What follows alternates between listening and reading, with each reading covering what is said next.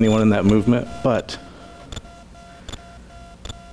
the acronym may change next year, and I can't keep saying that acronym.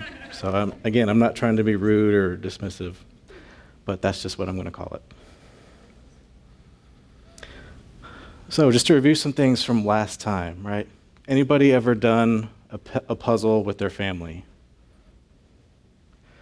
Okay, and we talked about like how do most people start doing the puzzle? If you're my mother-in-law or brother-in-law, you put some pieces in your pocket so you can be sure that you can do the last puzzle piece. And so when the big moment happens, everybody's shaking each other down. Do you have it? Right? But some people, right, they start with the edges. Some people organize by colors, and there's a dog over here, a barn, a mountain, right? But everybody starts by looking at the box. You have to look at the box to understand where all the pieces fit, right? Anybody done a puzzle or somebody snuck in pieces from a different puzzle, right? And you're like, where does this fit? Where does this dog fit in space, right? It just doesn't fit, right? So last week we looked at the picture, and we're calling this a biblical worldview. And so we want to go ahead and review some of those things. Oh, if you can go to the next slide there.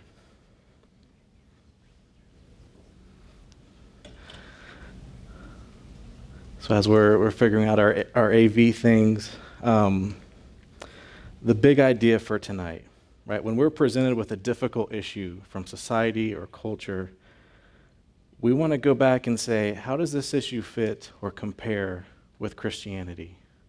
Right? We don't just want to shoehorn a little bit of Bible into that issue. We want to step back and go, okay, here's what the Bible says in a comprehensive way.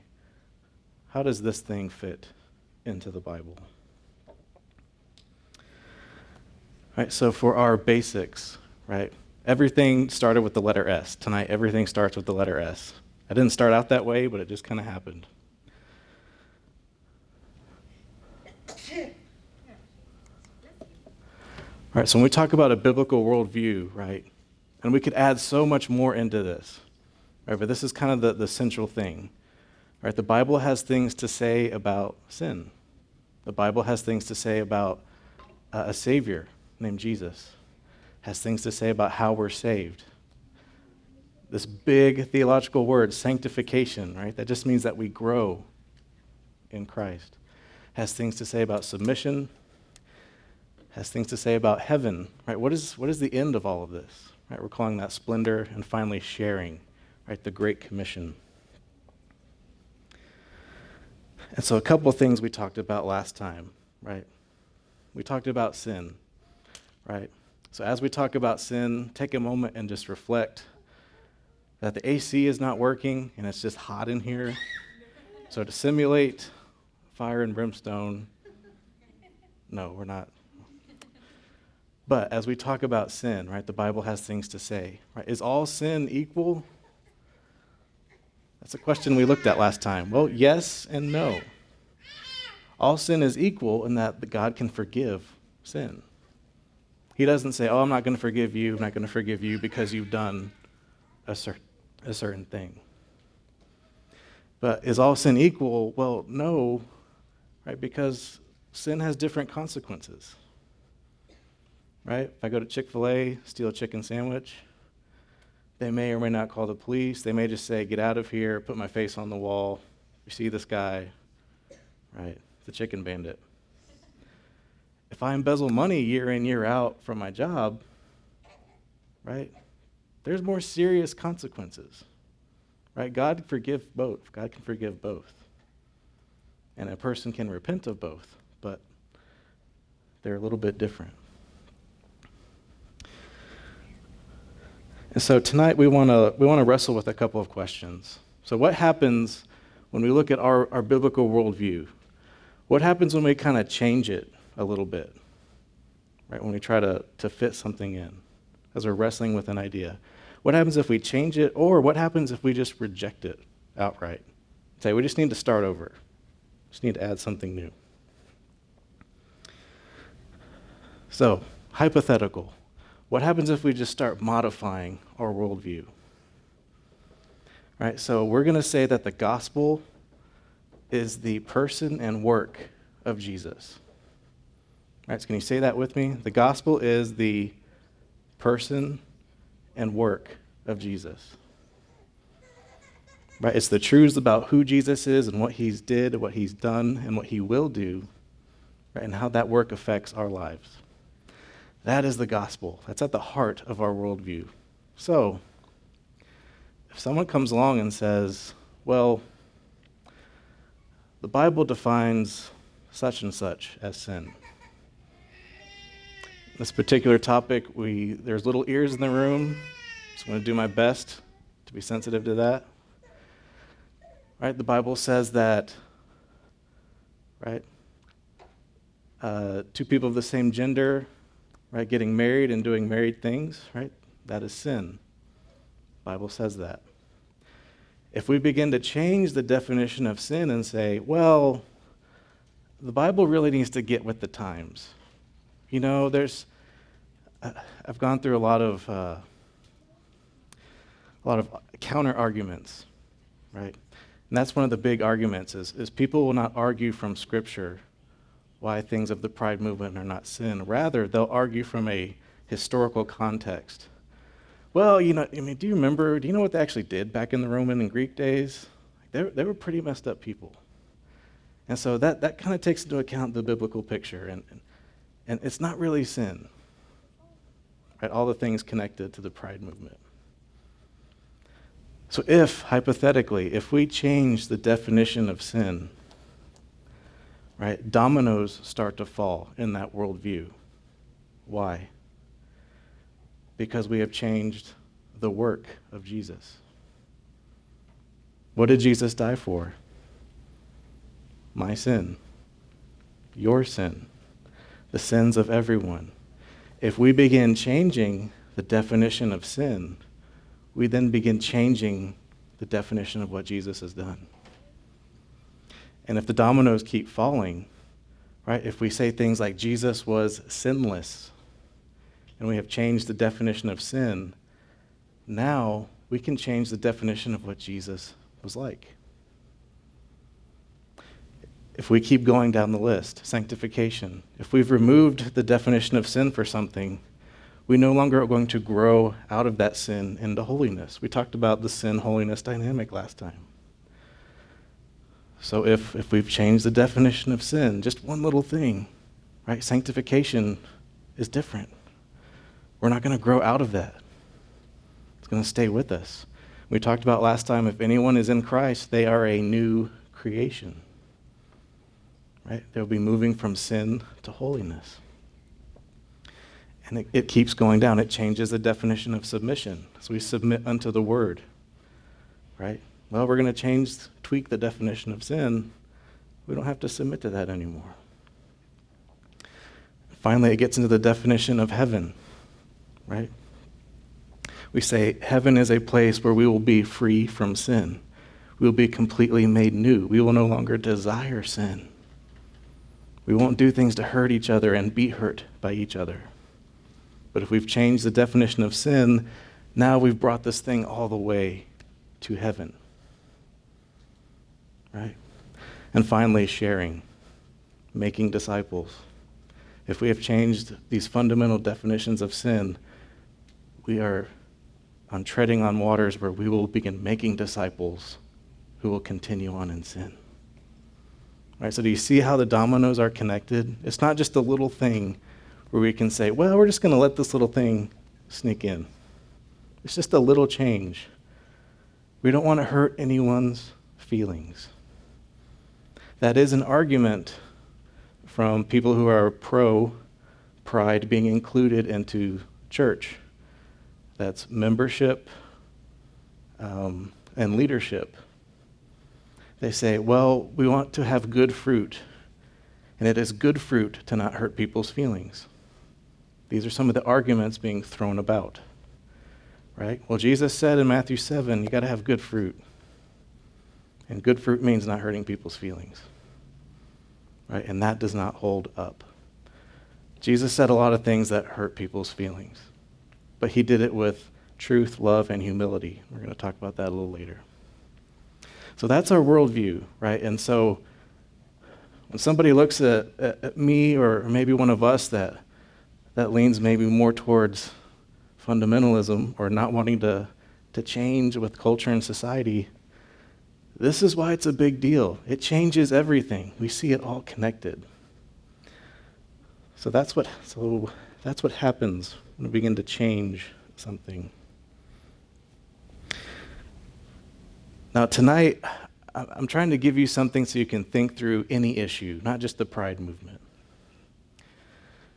Because, and somebody help me out, maybe you remember the verse where it talks about the devil prowling around like a roaring lion. And what is that lion seeking to do? Devour and destroy, right? As he prowls around seeking to devour and destroy, he's going to infiltrate and imitate in the church. So he wants to give mostly truth with just a little bit of not truth. And he's been doing this since the New Testament days and even before. In Galatians chapter 1, Paul writes this. Right? All right, this would break my heart if somebody wrote this about our church or really any church. But Galatians chapter 1 verse 6 says this. Paul says, "I am astonished that you are so quickly deserting him who called you into the grace of Jesus and are turning to a different gospel." Right, so he's astonished that this church that he's planted, they've turned away to a different gospel. Not that there is another one, but there are some who will trouble you and want to distort the gospel of Christ. Right, so many letters in the New Testament, Paul is writing to address this issue where deception has crept into the church. And it's not arguing about decorations or music styles. It's about the gospel itself. The church in Galatia was troubled with people that said, hey, you know the gospel, that Jesus and that great thing he's done? It's awesome. But you also need to follow some of these Old Testament laws. You need to pick and choose these things. If you do these things plus accept Jesus, then you'll be saved. Right? And it's that little modification. Right? In this case, they didn't change the definition of sin, they changed the definition of salvation. It's not just the person and work of Jesus, it's Jesus plus these handful of laws from the Old Testament.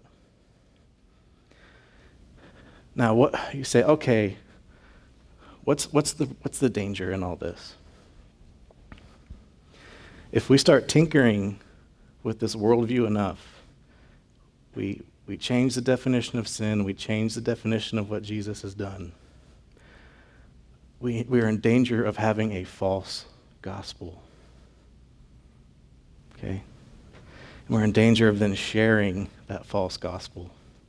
And people who think they have put their faith in Christ and that they're saved, it's in a false gospel. Okay? That's what's at stake. People being deceived into falsehoods. So that's where a lot of the deceptions come in. We're just going to tinker with some of this worldview. We're going to modernize it, right? And that's what many of the arguments for the Pride movement do. But now we're going to look at what happens when we reject this design. We just reject this and say, no, we need to substitute our own. And so if you have a Bible, go ahead and turn to Romans chapter 1. Romans chapter 1. And so if you Google, what is the biblical case for the Pride movement to be incorporated into the church? Members, attenders, leaders, all the way up. There's quite a few arguments out there. There's 10 of them. We're not going to go through all 10 tonight, but we're going to go through one of them tonight. And it starts in Romans chapter 1. So the big idea for what we see in Romans chapter 1, right, is there's someone that's going to reject God's design and substitute their own. That's what's happening here in Romans chapter 1, 18 through 33.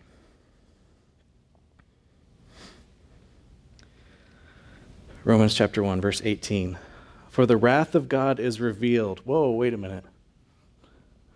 We're going to talk about wrath?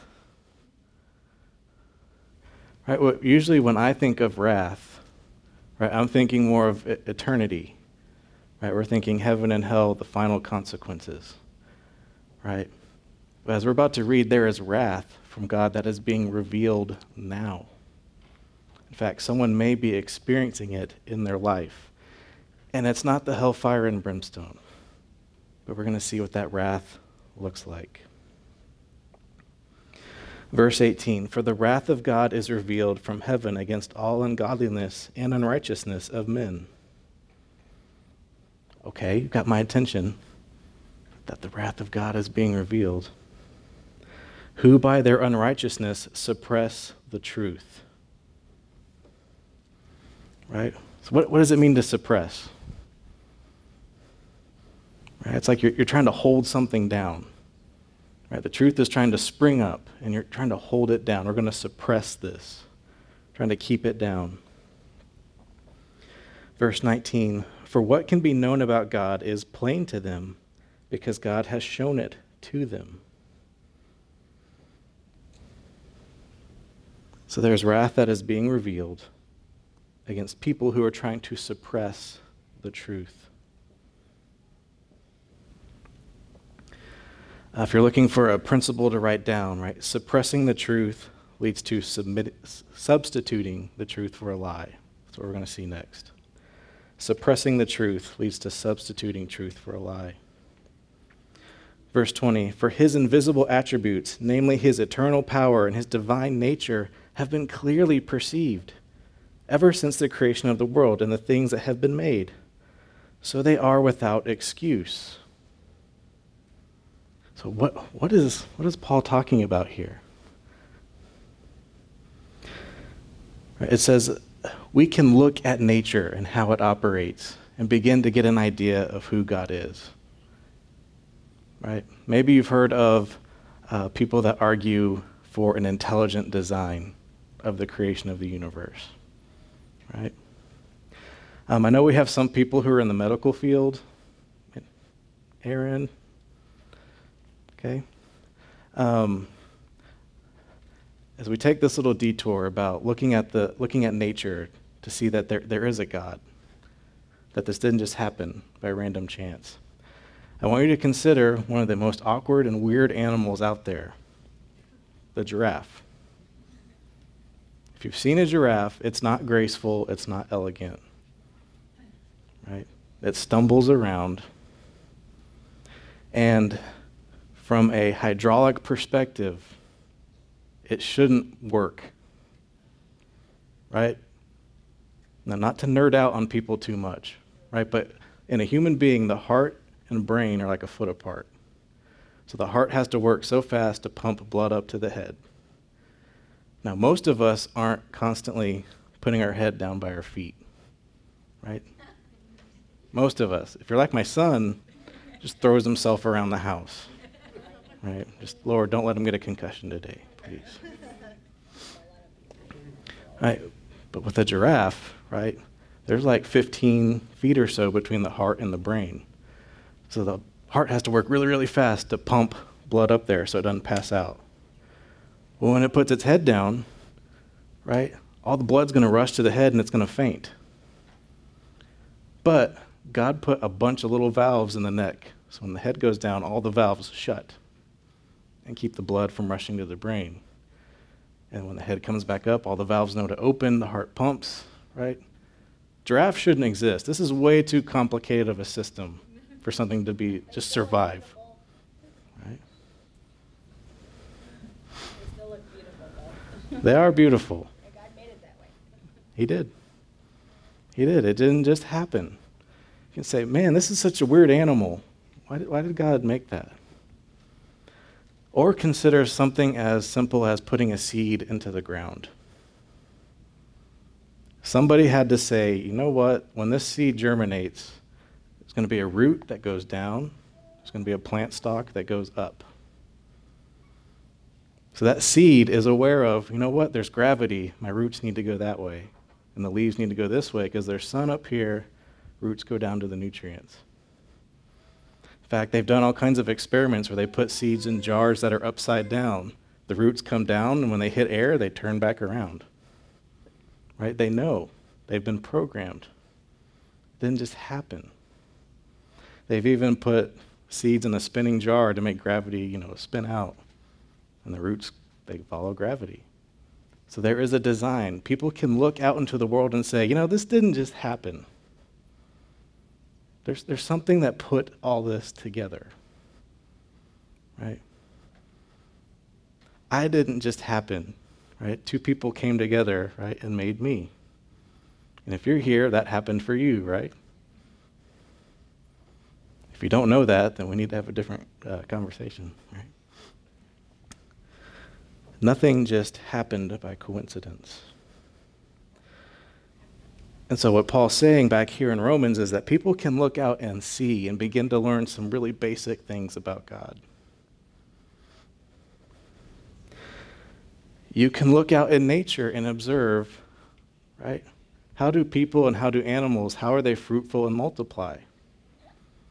Right? There's a very specific way that happens, and God set that up. We're going to talk about the unnatural way here in a minute. So the context here is that people can look and observe and begin to understand basic things about God.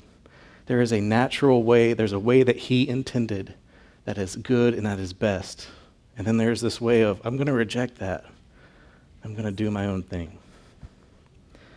That is the context. So they're exchanging things of God for things not of God.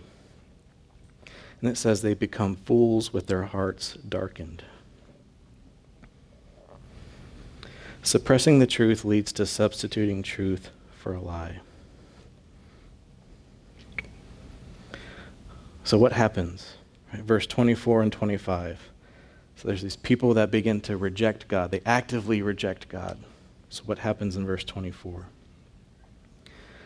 Therefore God gave them up to the lusts of their hearts, to impurity, to the dishonoring of their bodies among themselves, because they exchanged the truth of God for a lie, and worshipped and served the creature rather than the Creator, who is blessed forever. Amen.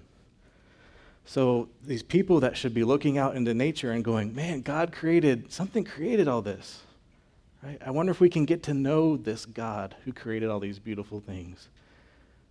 Instead of their hearts being prone to worship the God who created everything, and to look at, here's the order that God set, right? Let's honor and follow that. They reject that. They say, we're going to worship our own way, our own thing. Instead of following the way that God has set up, we're going to follow our own way. And this brings about that wrath. Right? It's not fire and brimstone. It's simply God. It says in verse 24, you may want to underline this, God gave them up. They rebel against God and say, we want to do our own thing. We want to worship this. We don't want to worship you. We want to live our own way. We don't want to follow your rules. God says, okay. Think back to the prodigal son. The prodigal son said, I want my inheritance, and I want to go do my own thing. What did the father in that story say? Okay. Gave him over. And that is the wrath that some people are experiencing right now. They've been given over to indulge their choices. Verse 25, because they exchanged the truth of God for a lie and worship and serve the creature rather than the Creator. In verse 26, now this is where you're going to see some of the pro-pride folks start to argue and twist Scripture, because they're just going to start reading at 26 and 27. They're not going to understand the context of these verses, that there's a group of people that are sinful and they're rebelling against God. They want to worship themselves or something else. They don't want to worship God. They want to wholesale reject all of God's ways, and they want to lead themselves or follow something that is not God. That's the context here. Romans chapter 1, verse 26, for this reason God gave them up to dishonorable passions. Remember, they wanted to get rid of God's way and embrace their own. For their women exchanged natural relations for those that are contrary to nature, and the men likewise gave up natural relations with women, and they were consumed with passion for one another. Men committing shameless acts with men and receiving in themselves the due penalty for their error. All right, so these people that have just rejected wholesale God's way, right? God has just given them over. So they reject the natural way that God has set up, and they're given over to an unnatural way. Instead of looking and saying, what does God say about this? How can I please God? How can I follow God? They say, I want to follow my heart and do what makes me happy. Proverbs 10:23 says this, doing wrong is like a joke to a fool, but wisdom is pleasure to a man of understanding. Doing wrong is like a joke to a fool. Right? Have you ever seen somebody they're just kind of drunk on their own decisions and they're just kind of laughing about all the things that they're doing? It's just a joke. But wisdom is pleasure to a man of understanding. Right? The greatest pleasures in life can be found in following God. The pleasure offered by sin fades quickly and leaves sorrow that gnaws on our souls until we are forgiven by God.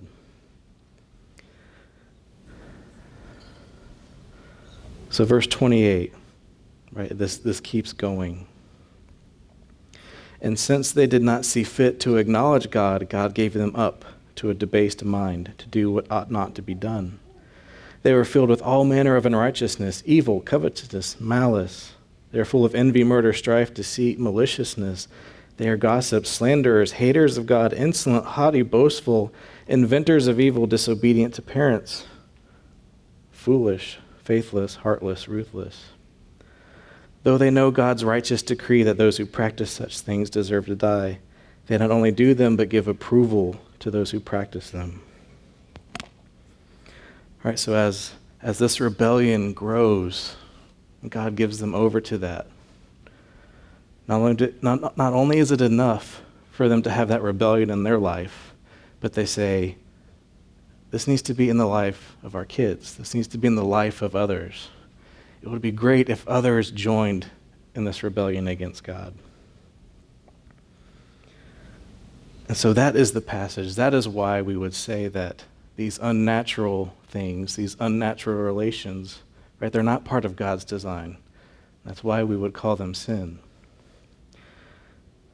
But the pro-pride argument would simply say that, oh, well, they're just getting carried away with their lust and their passions. They just need to learn to control that. That's what's really going on. That's what they will point to in this passage.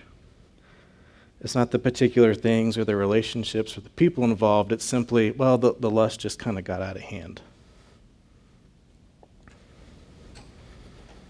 No, this is about rejecting God and rebelling against him. It's about looking up at the divine and saying, no, I'm going to go do my own thing. God says, okay. But if you've read the rest of Romans, you know that there is redemption available. You know that God can save. People that have shaken their fist at God and say, I don't want any part of you, God. There is redemption for those people. God saves. God changes hearts.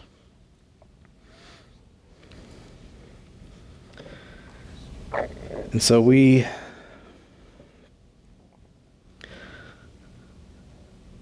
first of all, how do we gain understanding of folks who are coming from the Pride movement, and how do we gain understanding?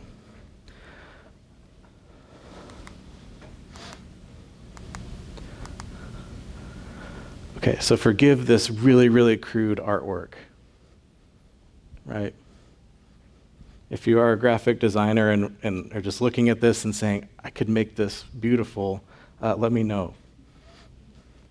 But, right, that circle kind of represents a person, right? And there's a little chair right in the middle, right? We're going to call that a throne, right? So what is the most important thing in this person's life?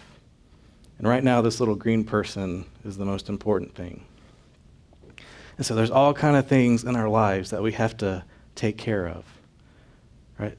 And for some of us, right, power is the most important thing, right? Are we in control? Are we in control of everything that goes around us? Nothing happens without our say-so. Maybe it's heritage, right? I'm from such and such family, such and such country, right? For some, it's their gender and their sexuality.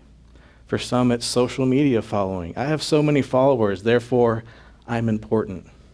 And the pursuit of money and social media, that's going to be the main thing of my life. Maybe it's just your job. It's a real big one for men, right? You ask guys, what are they? They say whatever their job is, right? Maybe it's family, right? It's real easy to get caught up in the point of my life is these little children, keeping them alive, getting them to the next day. Maybe it's money. Everybody needs money, right? But the love of money is the root of all evil. Maybe it's charity and good works, right? This is a big one in our culture. People don't want the God part, but they say, I want to get involved in something good. I want to do something good, right? And good works are great. Maybe it's just material goods, right? The American dream. Got to have the bigger house so I can put more stuff in it, right? All the stuff we got for Christmas this year is the stuff I want to throw out next year, right? Anybody else feel that way? Maybe it's just me. Maybe I'm ungrateful. I don't know. Right? But there's all these different things that go into our lives, right? And things can get out of balance. Right? And this is kind of what's happened with, right, the Pride movement. It's not just enough that I'm just me, right? Everything has to be about gender and sexuality. Or somebody could put money there, family, they could put whatever. Right? But this is what the Pride movement is about for some of them. Well, when you notice we put a little cross in the corner. So now we're introducing Jesus to this situation. And for the person whose identity is solely wrapped up in gender and sexuality, it's a big decision to put that aside and let Jesus move from outside into that little throne. Now, it could be just as difficult a decision if family was there or material goods or power, whatever. But it seems to be a particularly difficult thing. So what most people try to settle on is we're going to keep gender and sexuality up on the throne. I'm going to have God down on the side. And he's going to be cool with it. Right? And it could be any of those things. It could be money. It could be our power and social standing. It could be our good works. Well, I've done so much that God owes me. Right? There's nothing that you've done that God owes you. Nothing. Right? But this doesn't save a person. It's not enough just to add Jesus as one of the things in our lives. It's not enough just to quote a couple of Bible verses and then say, okay, I'm good. Right? We have to let Jesus have his place. And this gets to the submission. Right? Whatever is fighting for that top spot in our hearts, it has to be Jesus. And all those other things have to fall into submission to Jesus. And that takes a lifetime to learn how to submit those things. If we click through a PowerPoint, it's real easy to maybe become very preachy, right, to the person that struggles with things related to the Pride movement. And again, it could be any of these other things. to say, like, you have to get fixed right now. And it's tempting to say, if I throw enough Bible at this person, it's going to fix them. It's going to change them. If I just keep nagging them, they'll change. I can't make Jesus the Lord and Savior of your life. And I'm thankful that I can't do that. Right? You can't do that for someone else. It's a matter in their heart. It's between them and the Holy Spirit. They've got to wrestle and work that out. But you can't do it for someone else. What you can do is pray. And I know that sounds cliche.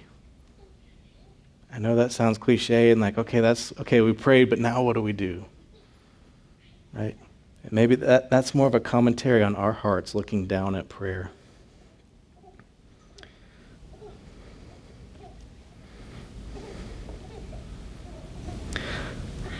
So you may ask, well, why did we jump straight to prayer?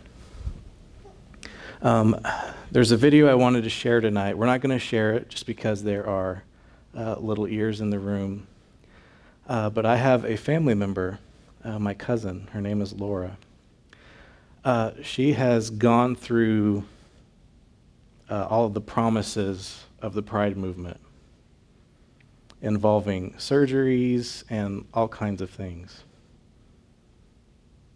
And she followed the program. If I do this, I'll be happy. I feel this way on the inside. I need to make my outside look like this. She followed all of those things. And she grew up in a household similar to most of us here, memorizing scripture in kids' church, in the church. The doors are open, family's there. Mama played the piano, Daddy sang in the choir. Okay? You starting to get the picture? And yet, because of sin in her life, by her and other people, right, she was left with this feeling of, well, I'm not good enough, and I have to fix myself. And so she had a 10-year season of life where she was trying to figure this out. And what you'll see in the video is that her parents, my family, we couldn't put her in a logical headlock and say, this doesn't make sense. We couldn't throw enough Bible at her. Well, I take that back. We couldn't just share one little scripture and say, oh, everything clicked. But there is a good ending to the story, but it took 10 years. And it was prayer, it was scripture, it was love, and it was humility. And she now is on fire for the Lord. And we're going to send that video out on the GroupMe. Parents, if you'd like to watch it, and you can decide if you'd like to share that with your family. But what brought her back, she was a web developer. And her mom led a Bible study for the church. She wanted to, my aunt, she wanted to have a website for her Bible study. So she asked Laura, hey, can you build a website? And as she started feeding her content to put on the website, which was all scripture, right, a lot of the lies in her head began to change. Her worldview changed. She began to say things like, I didn't know God was like this. I thought it was just all about the rules and keeping the rules. I thought it was just all about being obedient. I didn't know God was loving like this. I didn't know God could forgive like this. I didn't know God could transform people like this. So it was prayer, it was the word, and then love, right? As Laura began to change and she was invited back into a Bible study, these women that had been praying for her for many, many years, they raised money for her to buy new clothes, right? The first time she came to the Bible study, they just hugged on her, everyone cried, right? And as she began to embrace who she was in Christ, they said, hey, we've raised money for you so you can get a new wardrobe, because the wardrobe that you have doesn't really match who you are. And so there was prayer, there was the truth of the Bible, and there was love, and then there was humility. Before the good part of the story, one of the worst parts of the story is as my aunt was playing the piano for church, and as Laura was in kind of the worst part of her journey, my aunt was saying, I hope she doesn't come to church. Because if she walks through the back door, I then have to explain to all my friends and family what happened. And there was one day where Laura did come to church. And my aunt was faced with these thoughts in her head that, I'm embarrassed of my daughter. And when Laura came in, that just broke her and convicted her. That she had been in a position of pride, trying to fix somebody else. And that's when she humbled herself and said, Lord, you need to fix this. I can't fix it. So it was scripture, it was love and humility, all of those things together.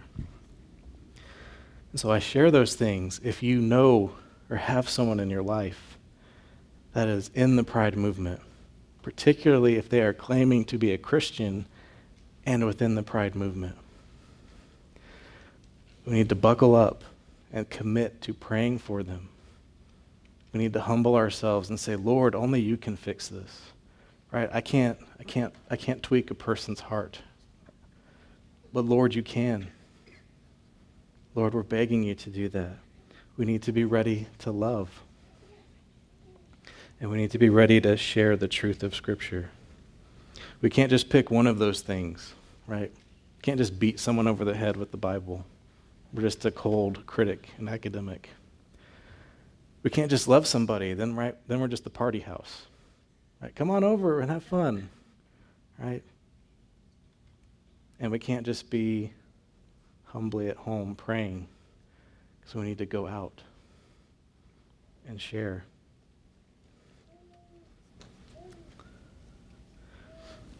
So look for that video link in the GroupMe. And if you have any other questions, right, about what does Alamo Stone think about the Pride movement and this, that, and the other, talk to me or Jody or Dave. We'd love to dive more into those questions. But let's pray. Dear Heavenly Father, I thank you so much that your love doesn't fail. God, even when we're at our worst, God, even when we actively reject you and go our own way, Lord, like the prodigal son, Lord, when there's that moment when we realize and repent, Lord, you're right there to run after us and embrace us, Lord. God, I pray for anyone here or anyone who connected to someone here, Lord, who's lost in the Pride movement, Lord. I pray that you would, Lord, I pray that as gently as you can, that you would change and break their hearts, Lord. That you would bring them to you. That you would bring them out of that life. Lord, that they would become a new creation. They would be saved. They would be redeemed. They would be transformed in you. God, help us to pray for those around us. Help us to avoid the temptation to try to fix other people, Lord, but to humbly and boldly bring them before you in prayer. Lord, give us the time and the place to share your truth. God, help us to love as only you can. And God, help us to be humble, to not try to fix people from a place of pride, but to be humble and to bring them to you. God, I pray that you would help each of us to be rooted firmly in the truth, but not taken captive by all the different philosophies and thoughts of the day, Lord. Help us to be rooted and grounded in your truth. God, we thank you for your Son and for his work in our lives. In Jesus' name, amen.